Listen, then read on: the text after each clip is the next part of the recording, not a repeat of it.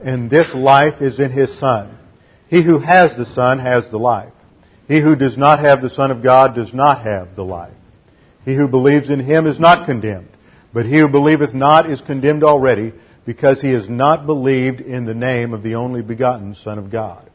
For there is no other name under heaven given among men whereby we must be saved. For by grace you have been saved through faith, and that not of yourselves. It is the gift of God, not of works, lest any man should boast. Not by works of righteousness which we have done, but according to His mercy He saved us, by the washing of regeneration and renewal of the Holy Spirit. For I am persuaded that neither death nor life, nor angels, nor principalities, nor powers, nor things present, nor things to come, nor height, nor depth, nor any other created thing is able to separate us from the love of God, which is in Christ Jesus our Lord. Study to show thyself approved unto God, a workman that needeth not to be ashamed, rightly dividing the word of truth. Before we begin our study of the word of truth this morning, we need to make sure that we are prepared. We do that through the use of 1 John 1:9. If we confess our sins, God is faithful and just to forgive us our sins and to cleanse us from all unrighteousness. You see, what takes place at the moment of salvation? We put our faith and trust in Christ alone. Scripture says, believe on the Lord Jesus Christ and you will be saved. So we enter into an eternal relationship with God at that point, which we define by a sphere, a circle. We are placed in Christ. The Scripture says, if anyone be in Christ, he is a new creature. Old things are passed away. Behold, all things are new. This represents our eternal position, which we can never lose. It's a permanent relationship that is ours forever. And yet there is also a relationship which we have with God in time, on a day-to-day basis. When we are first saved, we are instantly filled with God the Holy Spirit. But we can lose the filling of the Holy Spirit. The Bible calls that grieving or quenching the Holy Spirit, at which time we come under the control of our sin nature once again, and the believer can be virtually indistinguishable from the unbeliever. If we stay in this status, we can end up destroying our lives and being absolutely miserable under divine discipline because we're under the control of the sin nature. The only way to recover the filling of the Holy Spirit is through the use of 1 John 1:9. This is both personal and private. It's nobody else's business what we do. The Scripture teaches that because of our position in Christ, we have a royal priesthood that is ours forever.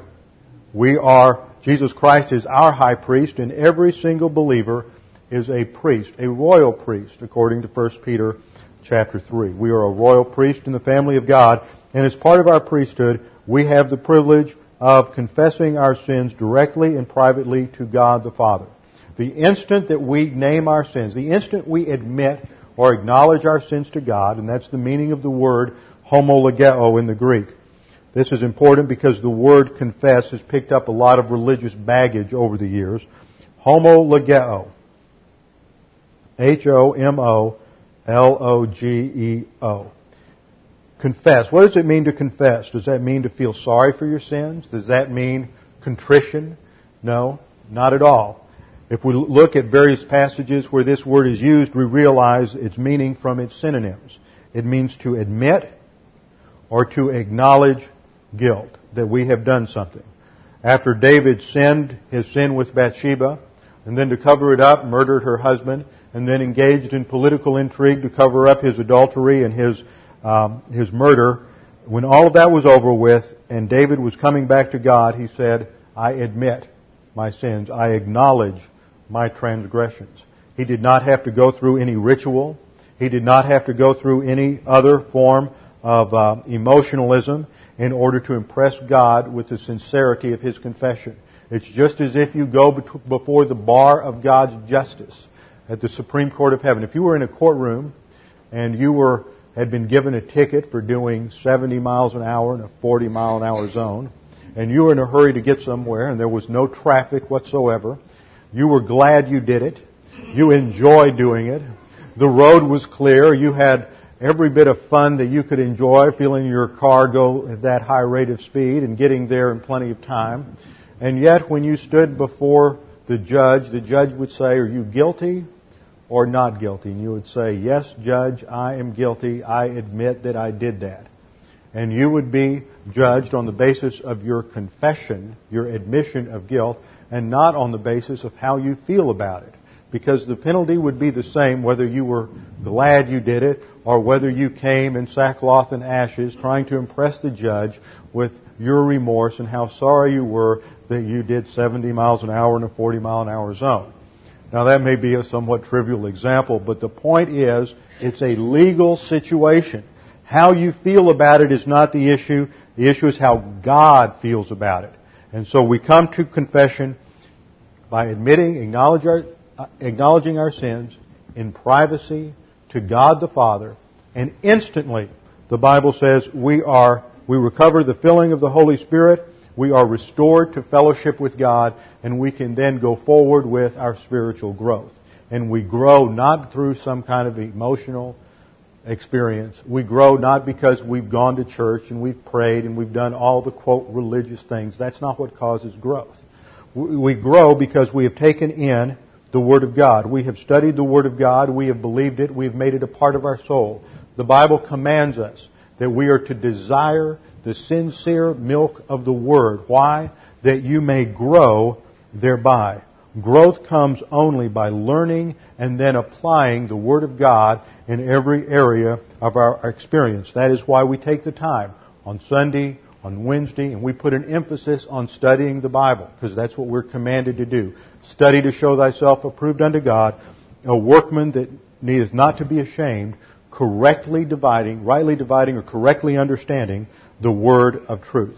So with that, let's bow our heads together for a few moments of silent prayer to make sure we are in fellowship and ready to study God's Word this morning, with our heads bowed and our eyes closed.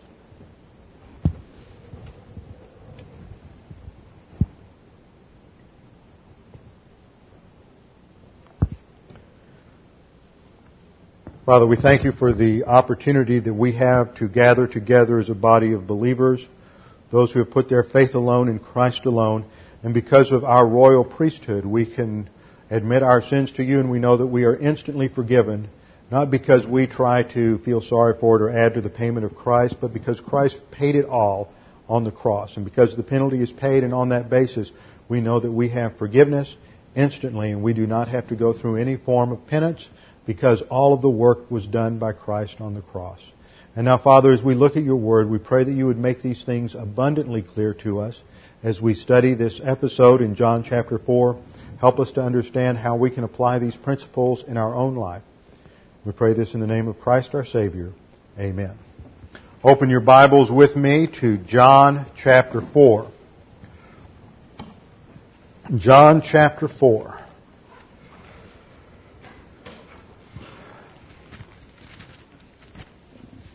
We began our study of this episode last week, and we will review that briefly to get the context and then go forward. Jesus has been involved in a ministry in the south of Judea, a region of Palestine that is a separate province. It's south of Galilee, separated from Galilee in both Roman administration and geographically by a historical area known as Samaria. We look at the map on the overhead. Judea was in this region down here in the south, just to the west of the Dead Sea. To the north, up here, you have Galilee by the Sea of Galilee, and in between you had Samaria. Samaria, we saw last time, had a very interesting and checkered past, because in 722 BC it had been the northern kingdom of Israel was wiped out by the forces of Assyria, and they had a policy of repopulation and scattering any conquered people.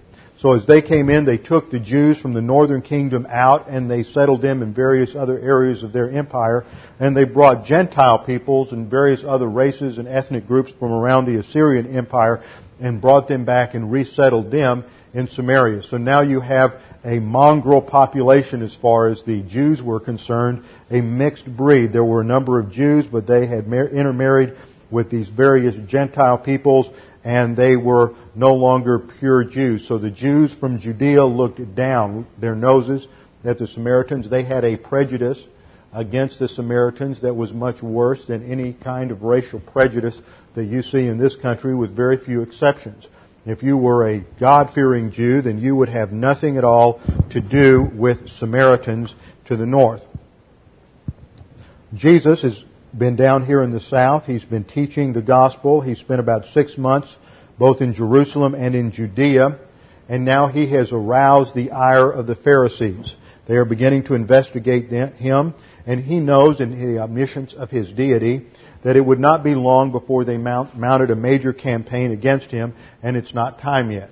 He knows that he needs to carry out his ministry and he needs to accomplish certain things within the plan of God. So he begins to move north to Galilee. This is where we find ourselves at the beginning of chapter 4.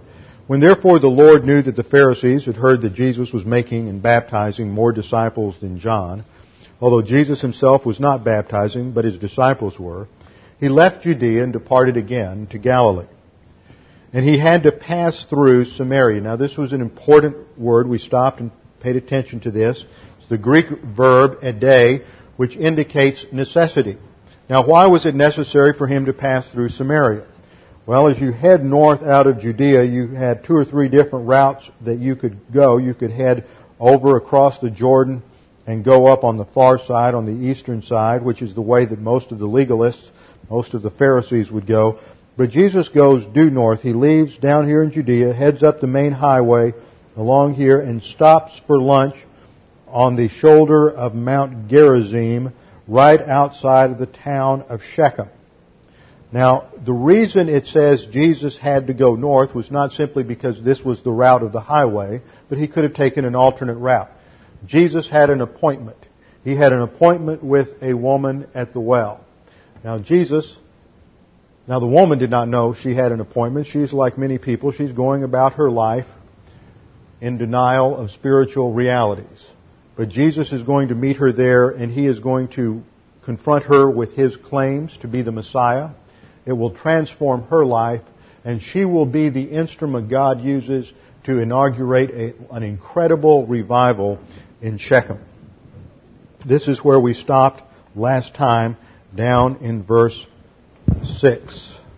Verse 5 reads, So he came to a city of Samaria called Sychar, which is just outside of Shechem, near the parcel of ground that Jacob gave to his son Joseph, and Joseph's well was there. Now, if we were to go back into Genesis chapter 33, verse 19, we would learn a little bit about this parcel of ground. Jacob had been living outside of the land. When he finally returned to the land and returned from Padan Aram, he bought a field from the children of Hamor for 100 pieces of silver. It's probably a very large piece of land, and later part of this was given to his son Joseph as his inheritance.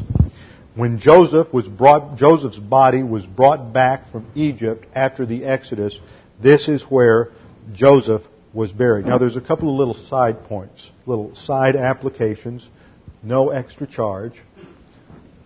First point, after he bought the land from the Amorites, they failed to honor the business transaction. You see, there were problems with integrity back then as well. They reclaimed the land as their own, so Jacob had to amass an army, and he had to take back what was rightfully his through force of arms. The point is that violence is sometimes necessary to claim and to preserve what is ours. This is the principle that we find throughout Scripture of freedom through military victory. The Bible is not a book of pacifism, and Christianity is not a religion that espouses pacifism. Throughout the Scriptures, there is an emphasis on these principles that true freedom is earned and maintained often through military victory, and violence is sometimes justified in this arena. Now, having resecured this became his personal property. So that's a second thing we see here. It's this emphasis on personal ownership of property. We don't see an emphasis in the Bible on communal sharing, communism, or socialism, but we see principles that are at the very core of a capitalist concept of economics. So we see the emphasis on the right to private ownership of property, which is the basis for wealth and the basis for accumulation of wealth, which is supported in the Bible. And this is one of the interesting things about the founding of this country. If you go back to the history, in the 1600s and 1700s of this country, the French came in and were colonizing in Canada and also in what was then called the Northwest, the old Northwest, which is Ohio, Indiana, Illinois, and further west. And the French concept was that they were here to trade. They were here to make money, and they just set up trading posts. But that was a different philosophy from that of the English. The English came to own property. They came to develop a future. And this was part of all of the conflict that occurred between the English and the French. There was the backdrop for the French and Indian wars in which the British finally defeated the French, and the British took control of the continent and eventually established a nation on this continent that had as its core values the values that came from the Old and New Testament.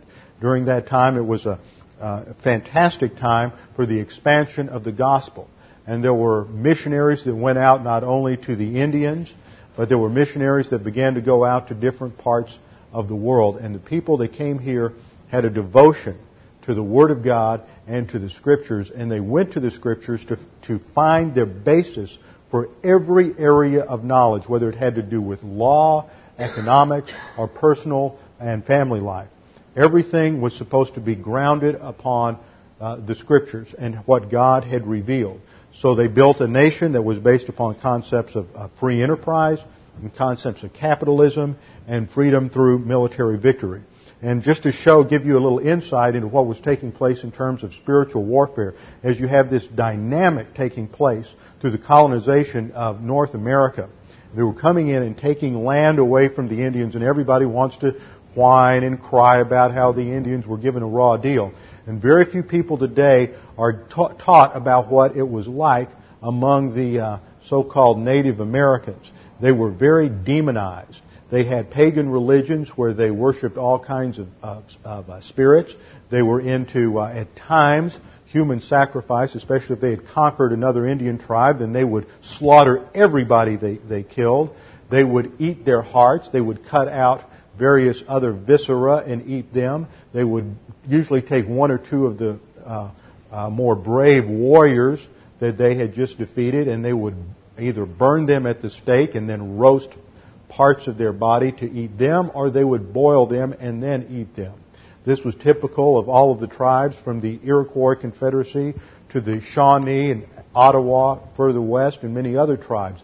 And they had to be destroyed in order to provide something that was superior. The same principle that you see in the Old Testament, where the Canaanites, who had given themselves over completely to demonic religions, had to be destroyed and were supposed to be annihilated by Israel. But you always get those people who are bleeding hearts and who just feel so sorry for these people who have lost something. Well, they lost it because they forfeited this because of their rejection of God, and this is God's divine discipline on them. Now, that's just a little sidetrack with no extra added cost. What we learn from the example of Jacob is that he owned property. That was the basis for wealth, the basis for accumulation of wealth, which is supported by the Bible, and it was to be passed on to his heirs. This was called the inheritance of Jacob. This well was a capital asset that was transferred within the family from father to son for generations. It was the basis for much of his prosperity.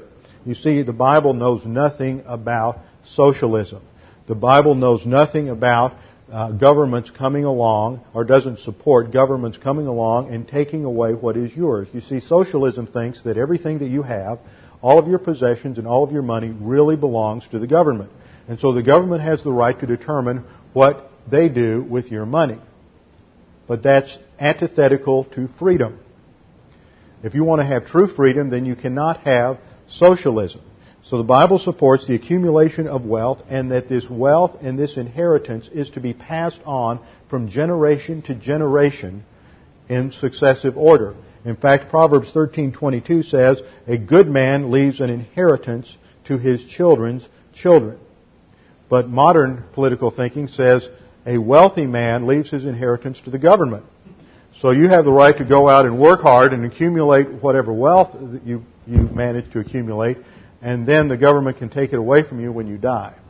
Well, that is antithetical to any principles of true freedom and to a solid economic foundation.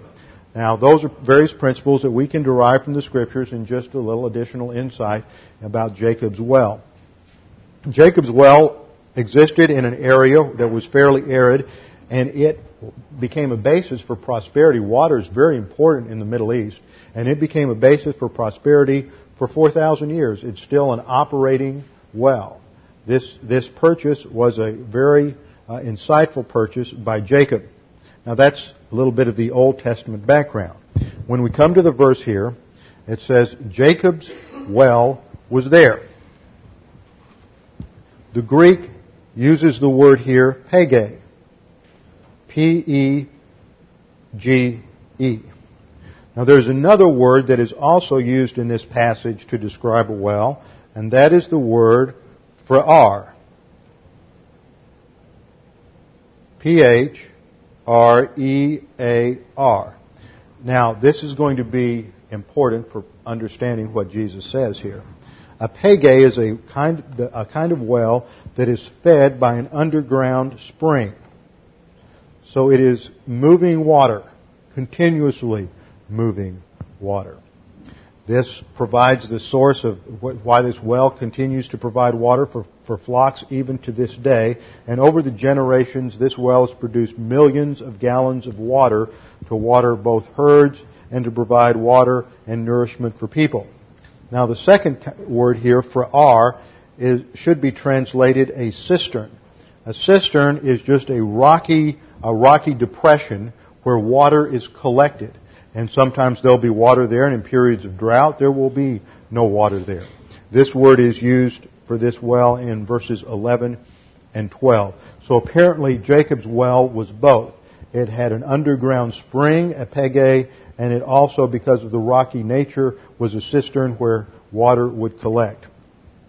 And it said that water is there through most of the year. The well itself is about 135 feet deep, and it is about 7.5 feet in diameter, with a neck at the top about 4 feet deep and 3 feet in diameter, and you would drop your bucket or your skin or whatever kind of receptacle you had down to the water and then hoist your water out of it. In ancient times, there's no cover on the well, but today there is to keep debris out. And I notice I keep hitting my microphone. We need to try to resolve this scraping problem on the mic, but it's getting to where it distracts me. Okay, Jacob's well was there. Jesus, therefore, being wearied from his journey, that shows his humanity, he's weary, was sitting thus by the well. It's about the 6th hour. That means it's about noon.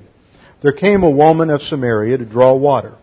Jesus said to her, "Give me a drink." Now, as we look at this episode, as Jesus carries on this conversation with the woman at the well, we want to compare and contrast this with Nicodemus. In John chapter 3, we studied Jesus' explanation of the gospel to Nicodemus. Here, we're going to see his explanation of the gospel to the woman, and there's quite a bit of difference. So we need to understand this to help us understand how we can explain the gospel to unbelievers. Notice this is the process of day-to-day living in Jesus' life. He is not going out of his way to have some kind of evangelistic crusade, knocking on doors or anything, putting tracts out or whatever it may be. He is doing this as part of his everyday life. He's very tired. It would be easy for him to just think, gosh, I'm just too tired. I just want to sit back here and rest and be by myself. I really don't want to get distracted by getting into a heavy conversation about God and about salvation with this woman. I would just rather sit back here and close my eyes and take a little nap. He's been walking all morning. He's hungry. He's tired. He sent the disciples off in verse 8 to buy food. That was for two reasons. Number one, they needed food. Number two, they are, like many immature believers, full of enthusiasm and short on knowledge, and they were infected with the prejudice of Judea.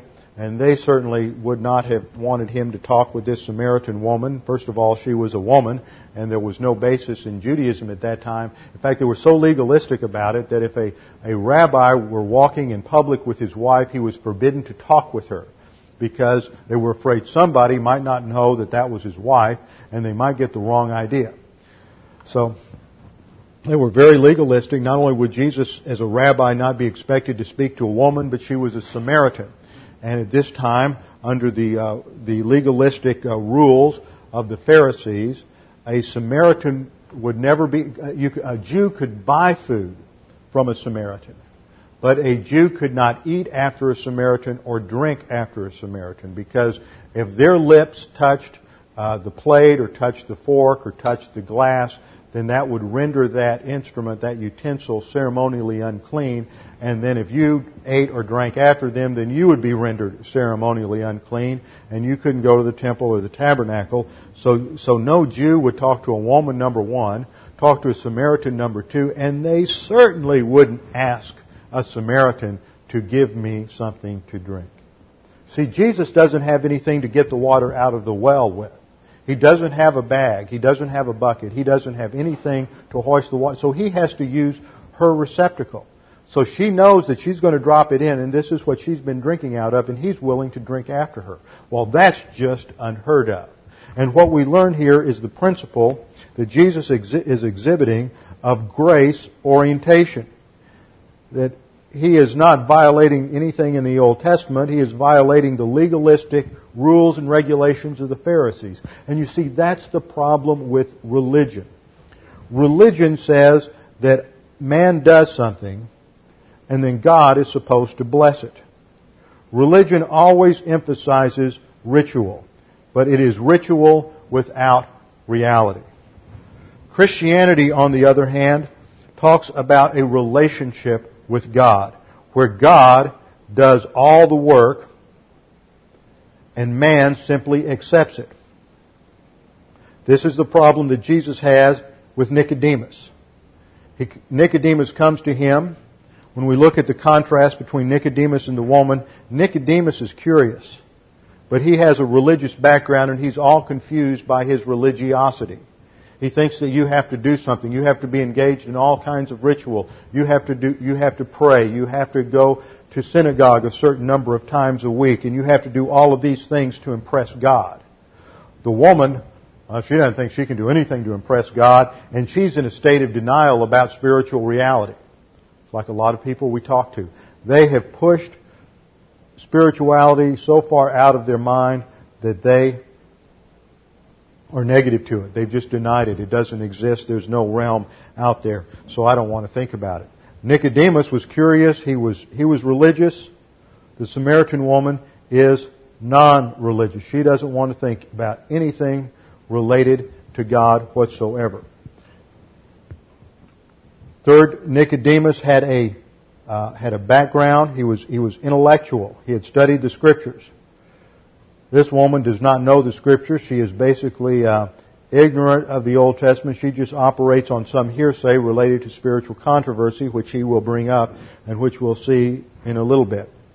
So what can we learn from this? As we get ready to sit down and talk with somebody about the gospel, there's a couple of things we need to point out. First of all, you need to be as prepared as you can be. Now, you can always convince yourself that you need to have a little more preparation. Well, what if they ask this? I don't know. Well, what if they ask that? Well, I'm afraid that they might ask a question that I can't answer. And so what happens so often is people rationalize that they're just not prepared enough. And so they use that to justify not engaging the person in a conversation, and that's illegitimate. What do I mean by being prepared? You need to understand the basic elements of the gospel. The basic elements of the gospel include, first of all, an understanding of why people are condemned. Too often what happens is in evangelism is people just jump right into something. They just jump right into, Jesus is the answer and you need to accept Jesus as your Savior. Well, wait a minute. Jesus is the answer to what? What do I need to be saved from? See, we move too quickly. The Bible always makes it clear that salvation is from something, and people need to understand the basis of condemnation. And the basis for condemnation is that all have sinned and fall short of the glory of God. That means God has an absolutely perfect standard. He is plus R. He is perfect righteousness. Man, on the other hand, has sinned. He is minus R. There is nothing man can do to get up to the level of perfect righteousness. He can't go to church enough.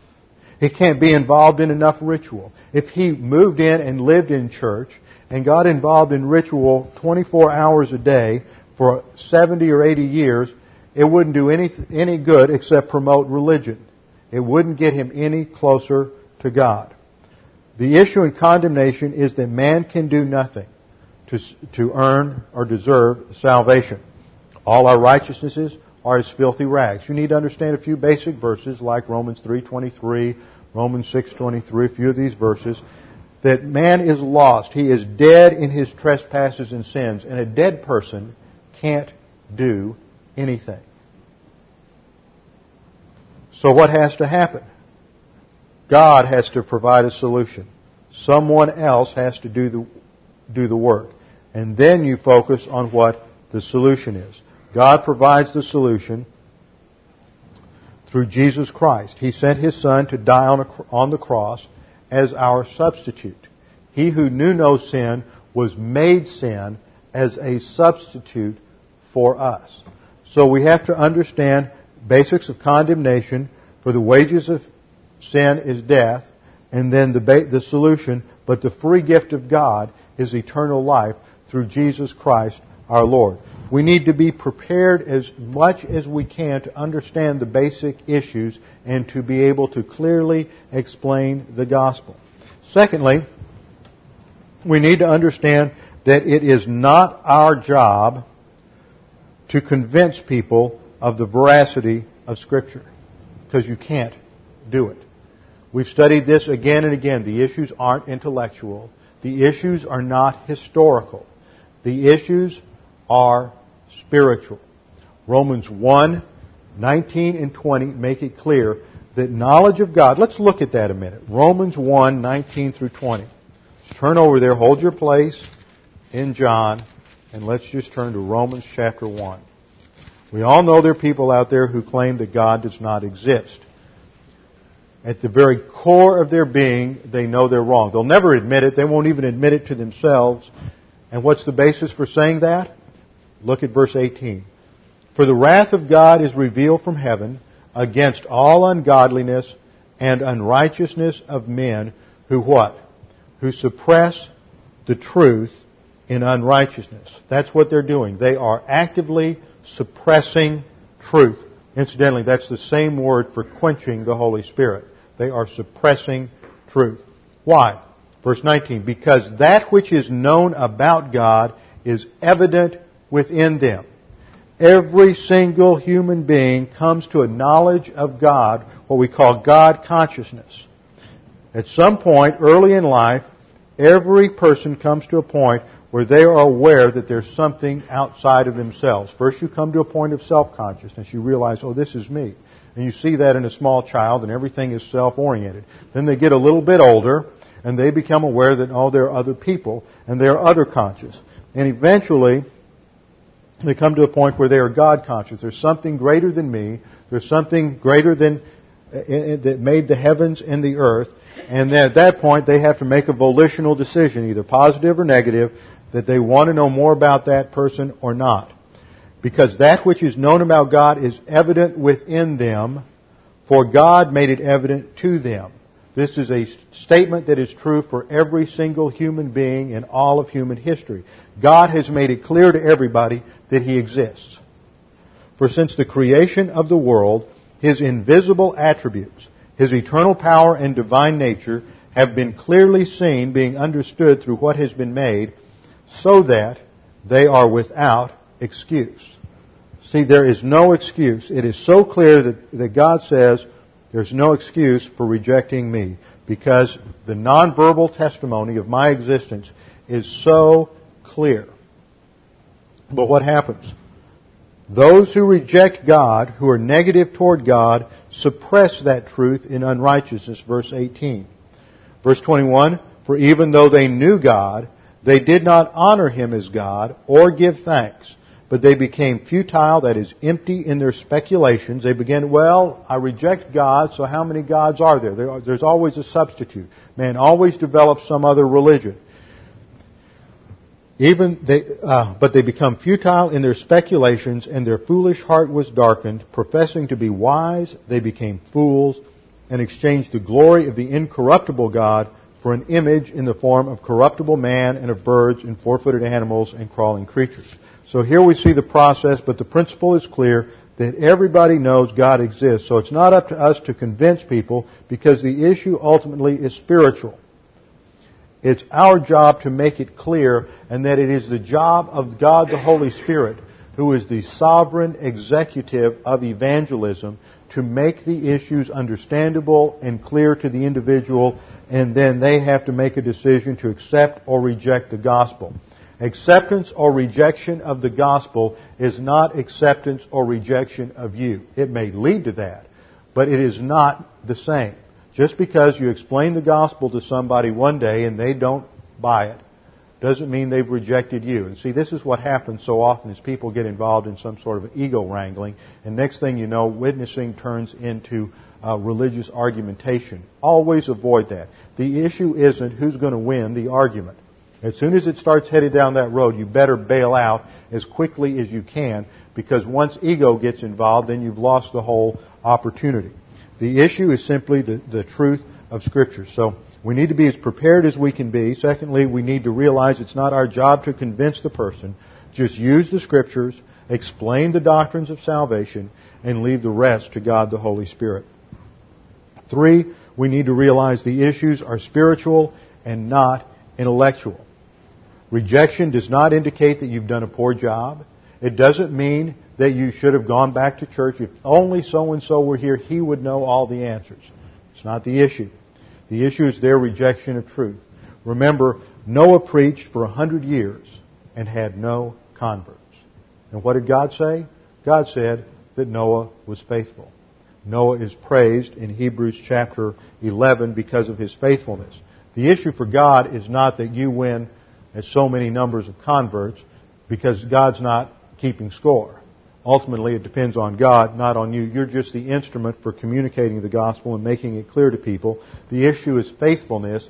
The issue is not numbers.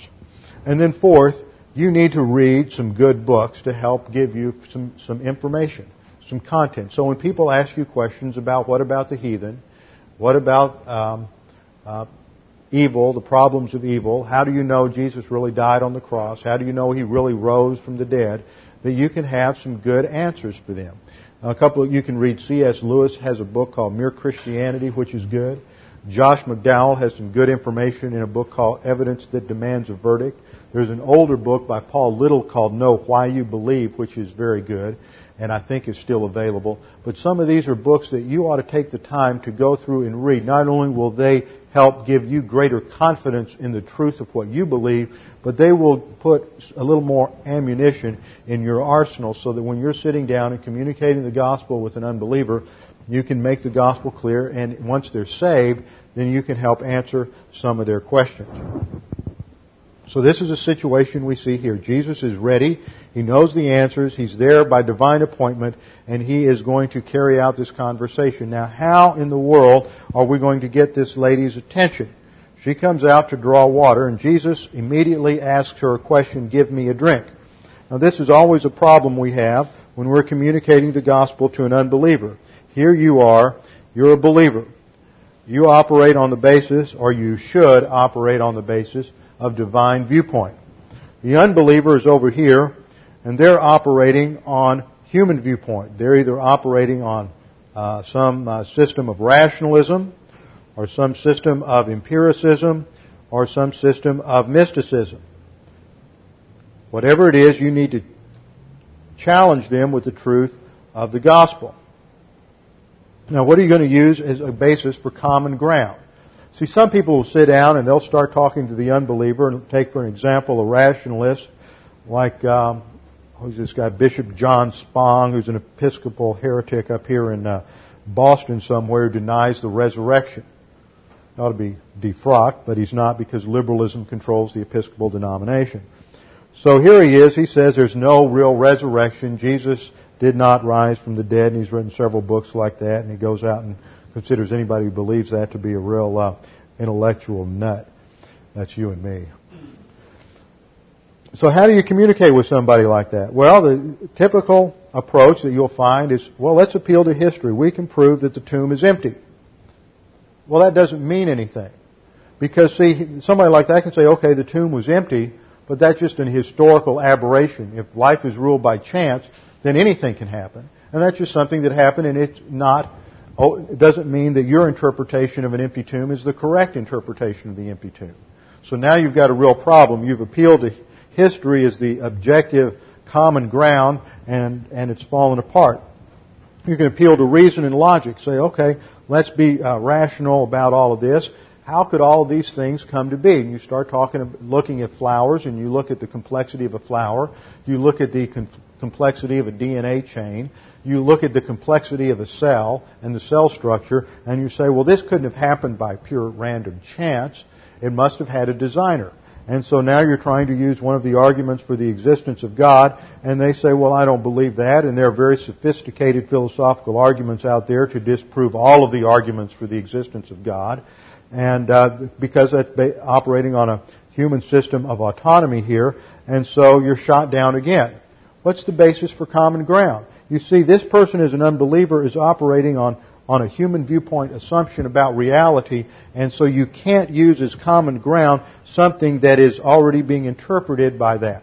That's why Jesus confronted Nicodemus that way. It's a very intellectual argument that Jesus used there. He doesn't do that with the woman at the well. That's not her background. The principle is, don't try to witness the same way to everybody. Everybody's coming from a different perspective and different background. Jesus uses as common ground their creatureliness. He asks her for a drink of water. They have that in common. They have physical needs in common. What's an illustration of that you might use? Well, you're sitting around the table in a coffee room at work or something, and somebody's talking about how life is tough, and they're just stressed out. They're having to work 60 hours a week. They've got problems at home, whatever it is, and you say, yeah, you can really identify with that. You're talking one creature to another. You're living in a world that's under the curse of sin. Life is tough. There's adversity out there. Then you can move from the commonality of your experience as a creature in a fallen world to how you handle problems and adversity in life versus the way human viewpoint teaches you to handle that. And so your starting point is not how a person thinks or what they think. Your starting point is on what we have in common as a creature. And that's what Jesus does. And in the process, He gets her curiosity. She says in verse 9, how is it that you, being a Jew, can ask me for a drink since I am a Samaritan woman? For Jews have no dealings with Samaritans. And of course, the apostle could have added, and rabbis don't have any dealings with women. So she is really curious about this guy who is asking her for a drink of water. And then we have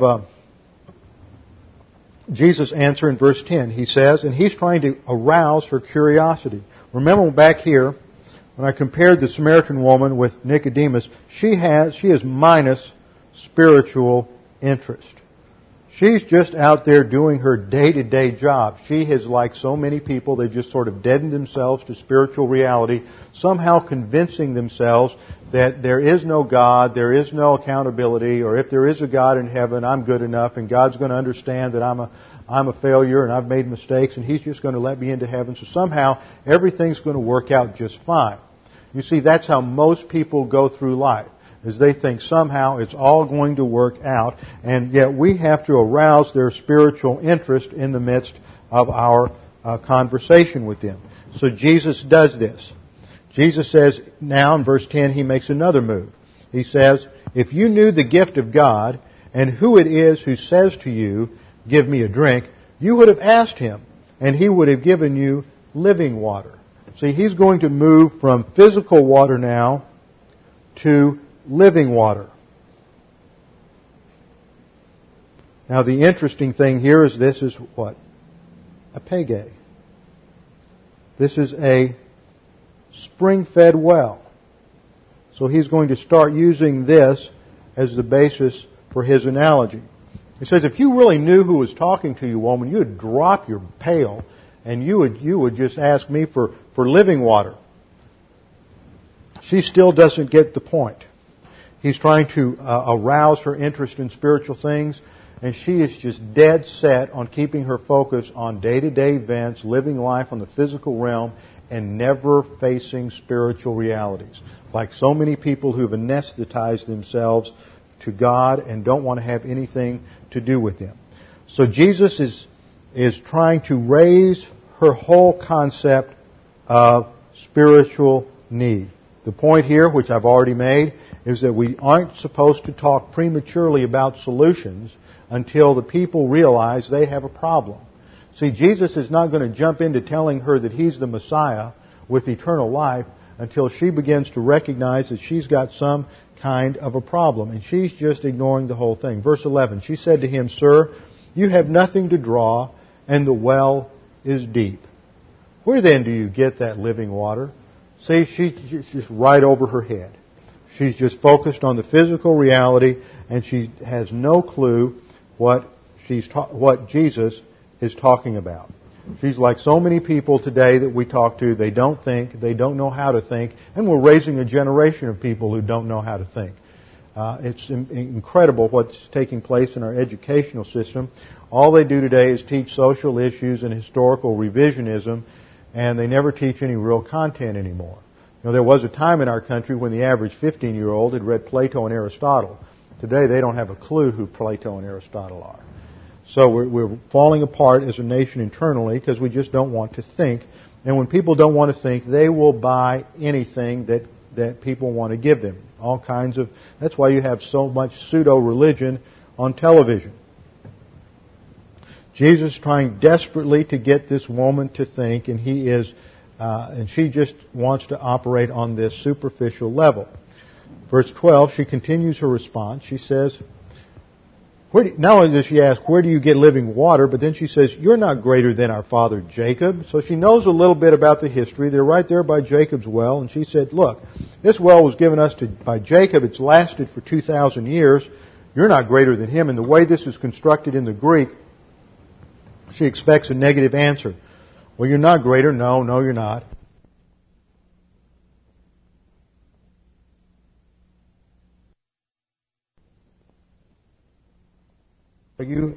Than Jacob, who gave us the well and drank of it himself and his sons and his cattle.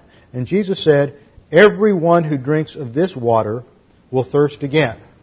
Now this brings out the point that in most religious systems, they just try to cover over the need. And you have to continually go back and get more. You never are sure of your salvation. So many religious systems and denominations today teach you that you'll never know whether or not you are saved. And yet that's not what the Gospel of John says. The Gospel of John says that these are written that you might know that you have eternal life. Right here, right now, no matter what else you do in life, no matter how good you are, no matter how bad you are, John says you can know with certainty right now what your eternal destiny is. And yet most religions teach that you can't know until the day you die. It's because it's only then that you can look back and know whether or not you've been good enough. Well, that's nothing but works. And the Bible says that it's not by works of righteousness which we have done, but according to His mercy, He saved us. So Jesus points out the inadequacy of all other solutions and the inadequacy of the physical water. And He says, you keep coming day in and day out to get this water, but you keep getting thirsty. But I will give you something, and you'll never thirst again. Verse 14. Whoever drinks of the water that I shall give him shall never, ever thirst again. That's the thrust of the Greek. Never thirst. But the water that I shall give him shall become in him a well, a pege, a well of water springing up to eternal life. Now this is not a process. So many people that think salvation is a process. This is a well. Once you receive this water, here it comes. This is the living water that Jesus offers. Once you accept that, and it goes into you, and that's accepting Christ as your Savior, then it immediately springs forth to eternal life. It is a one-time action. It is yours forever. Now the woman finally is getting a hint that Jesus is talking about something a little more than what she's been talking about, but she's still fuzzy. Look at her answer in verse 15. The woman said to him, "Sir, give me this water so I will not be thirsty." She's still on the physical plane. She's not getting the point yet that we're talking about spiritual issues yet. How many times have you tried to communicate to somebody, maybe a family member, maybe a friend, and they're just not interested in spiritual issues? Jesus keeps working at it. Now he shifts gears. He's going to point out what that need is. He's going to confront her with the sin issue, the morality issue. Now he does this not to embarrass you. I really want to make a point out of this, because a lot of people think that, well, when Jesus said this must have been terribly embarrassing. He's criticizing or judging. No, he's not doing any of that. He's very sensitive here, but he wants her to understand reality. He wants to shake her and get her out of this stage of denial that she's been in.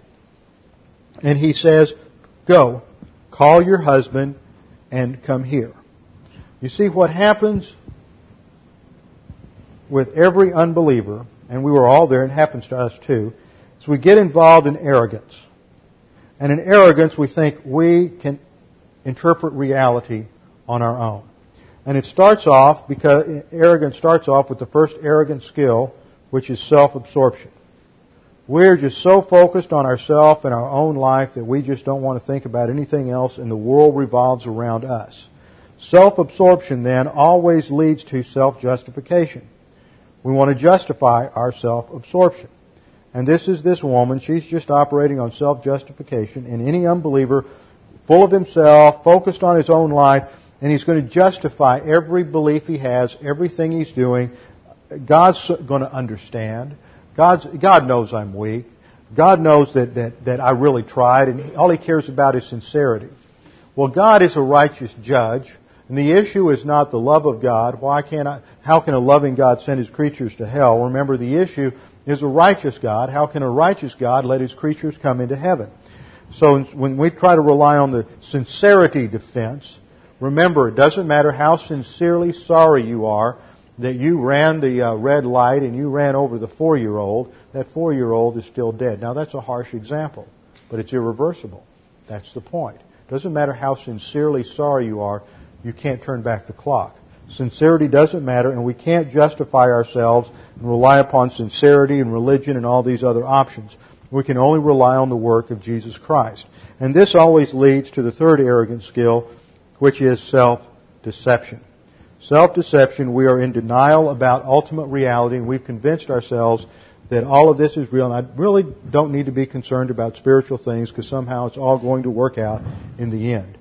And Jesus just breaks through this whole facade of self-absorption here when He asks about her husband. Now, one little side point I want you to note here. Well, I'll come back to this. One thing we need to notice, and notice how this impacts her. Verse 17. The woman answered and said, "I have no husband." Now, in the Greek, that's only 3 words. Only 3 words. But this woman is not a woman known for brevity. If you look back at her previous statements, in verse 9 she had a sentence that had 11 words. In verses 11 and 12, her statement had 42 words in the original Greek. In verse 15, her statement has 13 words in the original Greek. This is a rather talkative woman. She's just very chatty when she comes down to the well and has this conversation with this Judean man who wants her to give him a drink of water. But as soon as he mentions her husband, "I have no husband. I don't want to talk about it. Don't mention that." She is now beginning to realize that there's something going on here more than just the desire for water. And he is simply pointing out to her that she is a sinner. She has been in moral failure because she knows that she's living with some guy. She's shacked up back in Sychar. And she really is probably catching a lot of grief for it among the community, and they've ostracized her. So this is a very painful subject. And she responds by saying, I don't have a husband. Jesus says, you've said, well, I have no husband, for you have had 5 husbands. And the one whom you now have is not your husband. This you have said truly. Now, I want to make a little side point here. We live in an era when there are a lot of failed marriages, and this is really sad. And there's a lot of legalism about the whole subject of divorce and remarriage, and there are some people who teach that once you are married for life and for eternity. And that what God has put together at X point in time, no man, that is no judge, can come along and recognize any sort of divorce. What God has put together, no man can take asunder. And therefore, that no matter what happens in the legislative realm, that God never recognizes divorce. That's what's taught by so many people today. Now, this passage, nobody ever goes to this passage on a divorce and remarriage issue, but that's what underlies this whole thing. Jesus uses an aorist tense verb here from echo. E-C-H-O, which means to have. If it was a perfect tense, which is the way it's translated, you have had, perfect tense emphasizes the present results of a past action. That would indicate that these 5 men, were still her husband. See, the underlying assumption here is when somebody divorces and remarries, the reason God doesn't recognize it is because they're still married. And this is why it's adultery now. And the assumption is that once you get married, no matter what a court of law may say, that divorce is never recognized by God. But this passage shows that God does recognize the finality of divorce. Because Jesus uses an aorist tense verb indicating that this is over and done with. You have had 5 husbands. Now, it's very likely, we're not told that she divorced him, but this is probably a young woman. They didn't have a long life expectancy. I would say she was probably between 30 and 40. She could have been a little older, but the indications are that she is not an older woman. She's had 5 husbands. 1 or 2 of them perhaps have died, but that's not likely. So she's probably had at least 1 divorce, and now she's living with a guy. But Jesus' statement here recognizes the finality of those 5 previous marriages, that they're over and done with, and that's not the issue. What he's pointing out simply is, look, woman, you've had some moral failure in your life, and now you're shacked up with a guy. You're living with this person in adultery or fornication, and there are some spiritual issues that you need to pay attention to. And she does. Verse 19, she says, Sir, I perceive that you are a prophet. Now, this is a very important word. Back in Deuteronomy, Moses said that there would be a prophet greater than he that would come. This term for prophet is a technical term. She's not just saying you're just some guy who's able to tell the future, you know something, but she's beginning to recognize that he's not just a prophet, but this guy might be the prophet. This was a term that was used to refer to the Messiah. So by pointing out the fact that she is not living alone, that she's living with somebody, he's pointing out the moral issue. He finally has her attention, and she's beginning to focus on some spiritual things. So let's wrap up with what we've learned about witnessing so far before we get into the core of what Jesus teaches in the next few verses. First of all, we need to begin on a common ground of creaturehood, not on a common ground of ideas like history, reason, or logic. It's not up to us to prove Christianity, to prove the inadequacy of the other person in their thinking, but perhaps what we can do is show the other person that, just as Jesus did with Nicodemus, that their system, which is based on rationalism, empiricism, or mysticism, that ultimately they can't live consistently with that system, and so it is inadequate. Doesn't provide any sure and certain answers. That's the problem with legalism. We can use the same thing when you're dealing with the religious legalist. This is a person who's all caught up in all their religious activity, going to church, going through various rituals, whatever it may be. Is that going to get you good enough to take care of the perfect righteousness of Christ? And the Scripture says no. The Scripture says man's problem is he's minus R. He has no righteousness. All his righteousness are as filthy rags. What has to happen is that God has to provide a solution. God, the perfect righteousness of Christ, can only accept perfect righteousness. That's why He sent His Son Jesus Christ to die on the cross as a substitute for us. He who knew no sin became sin for us in order that we might become in Him the righteousness of God. So that at the moment of faith alone in Christ alone, God gives us the perfect righteousness of Christ. We are saved once, forever. Now that's the beginning of a new life. It's not the end. That doesn't mean, okay, I'm saved, I'm just going to go live like I want to. You can, you're still going to be saved, but you will not grow anywhere, and you will enter into heaven yet as through fire. You'll be a failure in the Christian life, and there will be nothing of value for you in terms of rewards or inheritance when you get to heaven. But you will still get to heaven. On the other hand, we are required, now that we are in the family of God, to live on the basis of that. We have received adoption, and we have to learn and grow. And this is the issue of practical righteousness, experiential righteousness, which comes as a result of spiritual growth. We have to learn the Word of God. We have to grow. Study to show thyself approved unto God. And spiritual growth is the issue because God saved us for a purpose, and that is to make us like His Son, Jesus Christ, and develop Christ-like character. And that's what we've been studying on Wednesday night in our study of James.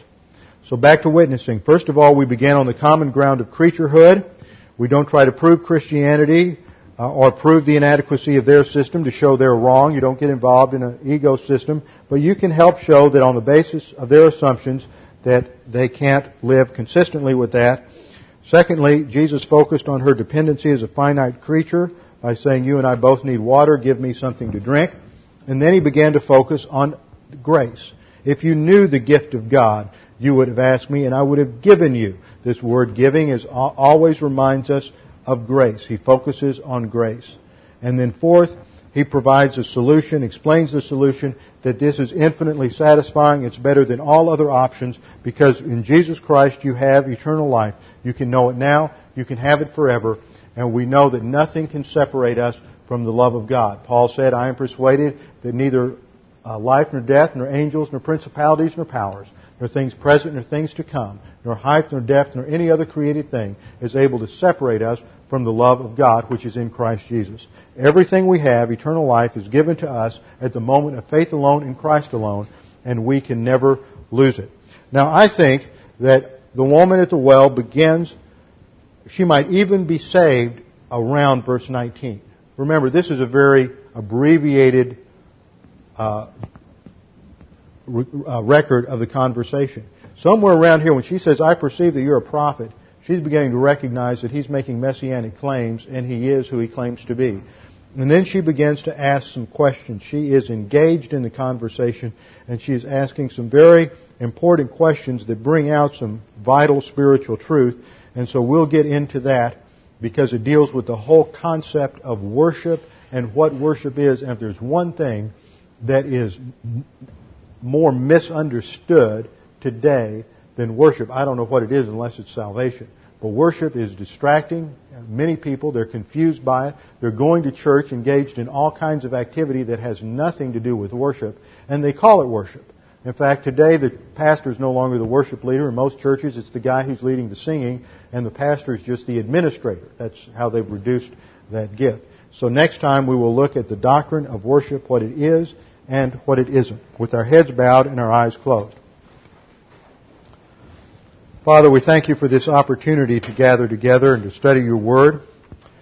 Father, we pray that right now at this moment, if there's anyone here who is not sure of their salvation, that they would take this opportunity to put their faith alone in Christ alone. All they have to do is say, Father, I realize that I'm a sinner. There's nothing I can do to earn salvation or deserve salvation. And I accept your free gift of salvation through Jesus Christ who died on the cross as my substitute. That's all that's necessary. It's not an issue of good works. It's not an issue of church attendance. It's not an issue of church membership. It's an issue of trusting in Jesus Christ. The Apostle Paul made it clear, believe on the Lord Jesus Christ and you will be saved. Now, Father, as we go throughout our week, we pray that you would help us to remember the things that we have learned today, to focus on them, meditate on them, that they may be assimilated into our souls, to strengthen us spiritually, provide for our spiritual growth, that we may glorify you in everything we do, in everything we say, and everything we think. In Christ's name we pray. Amen.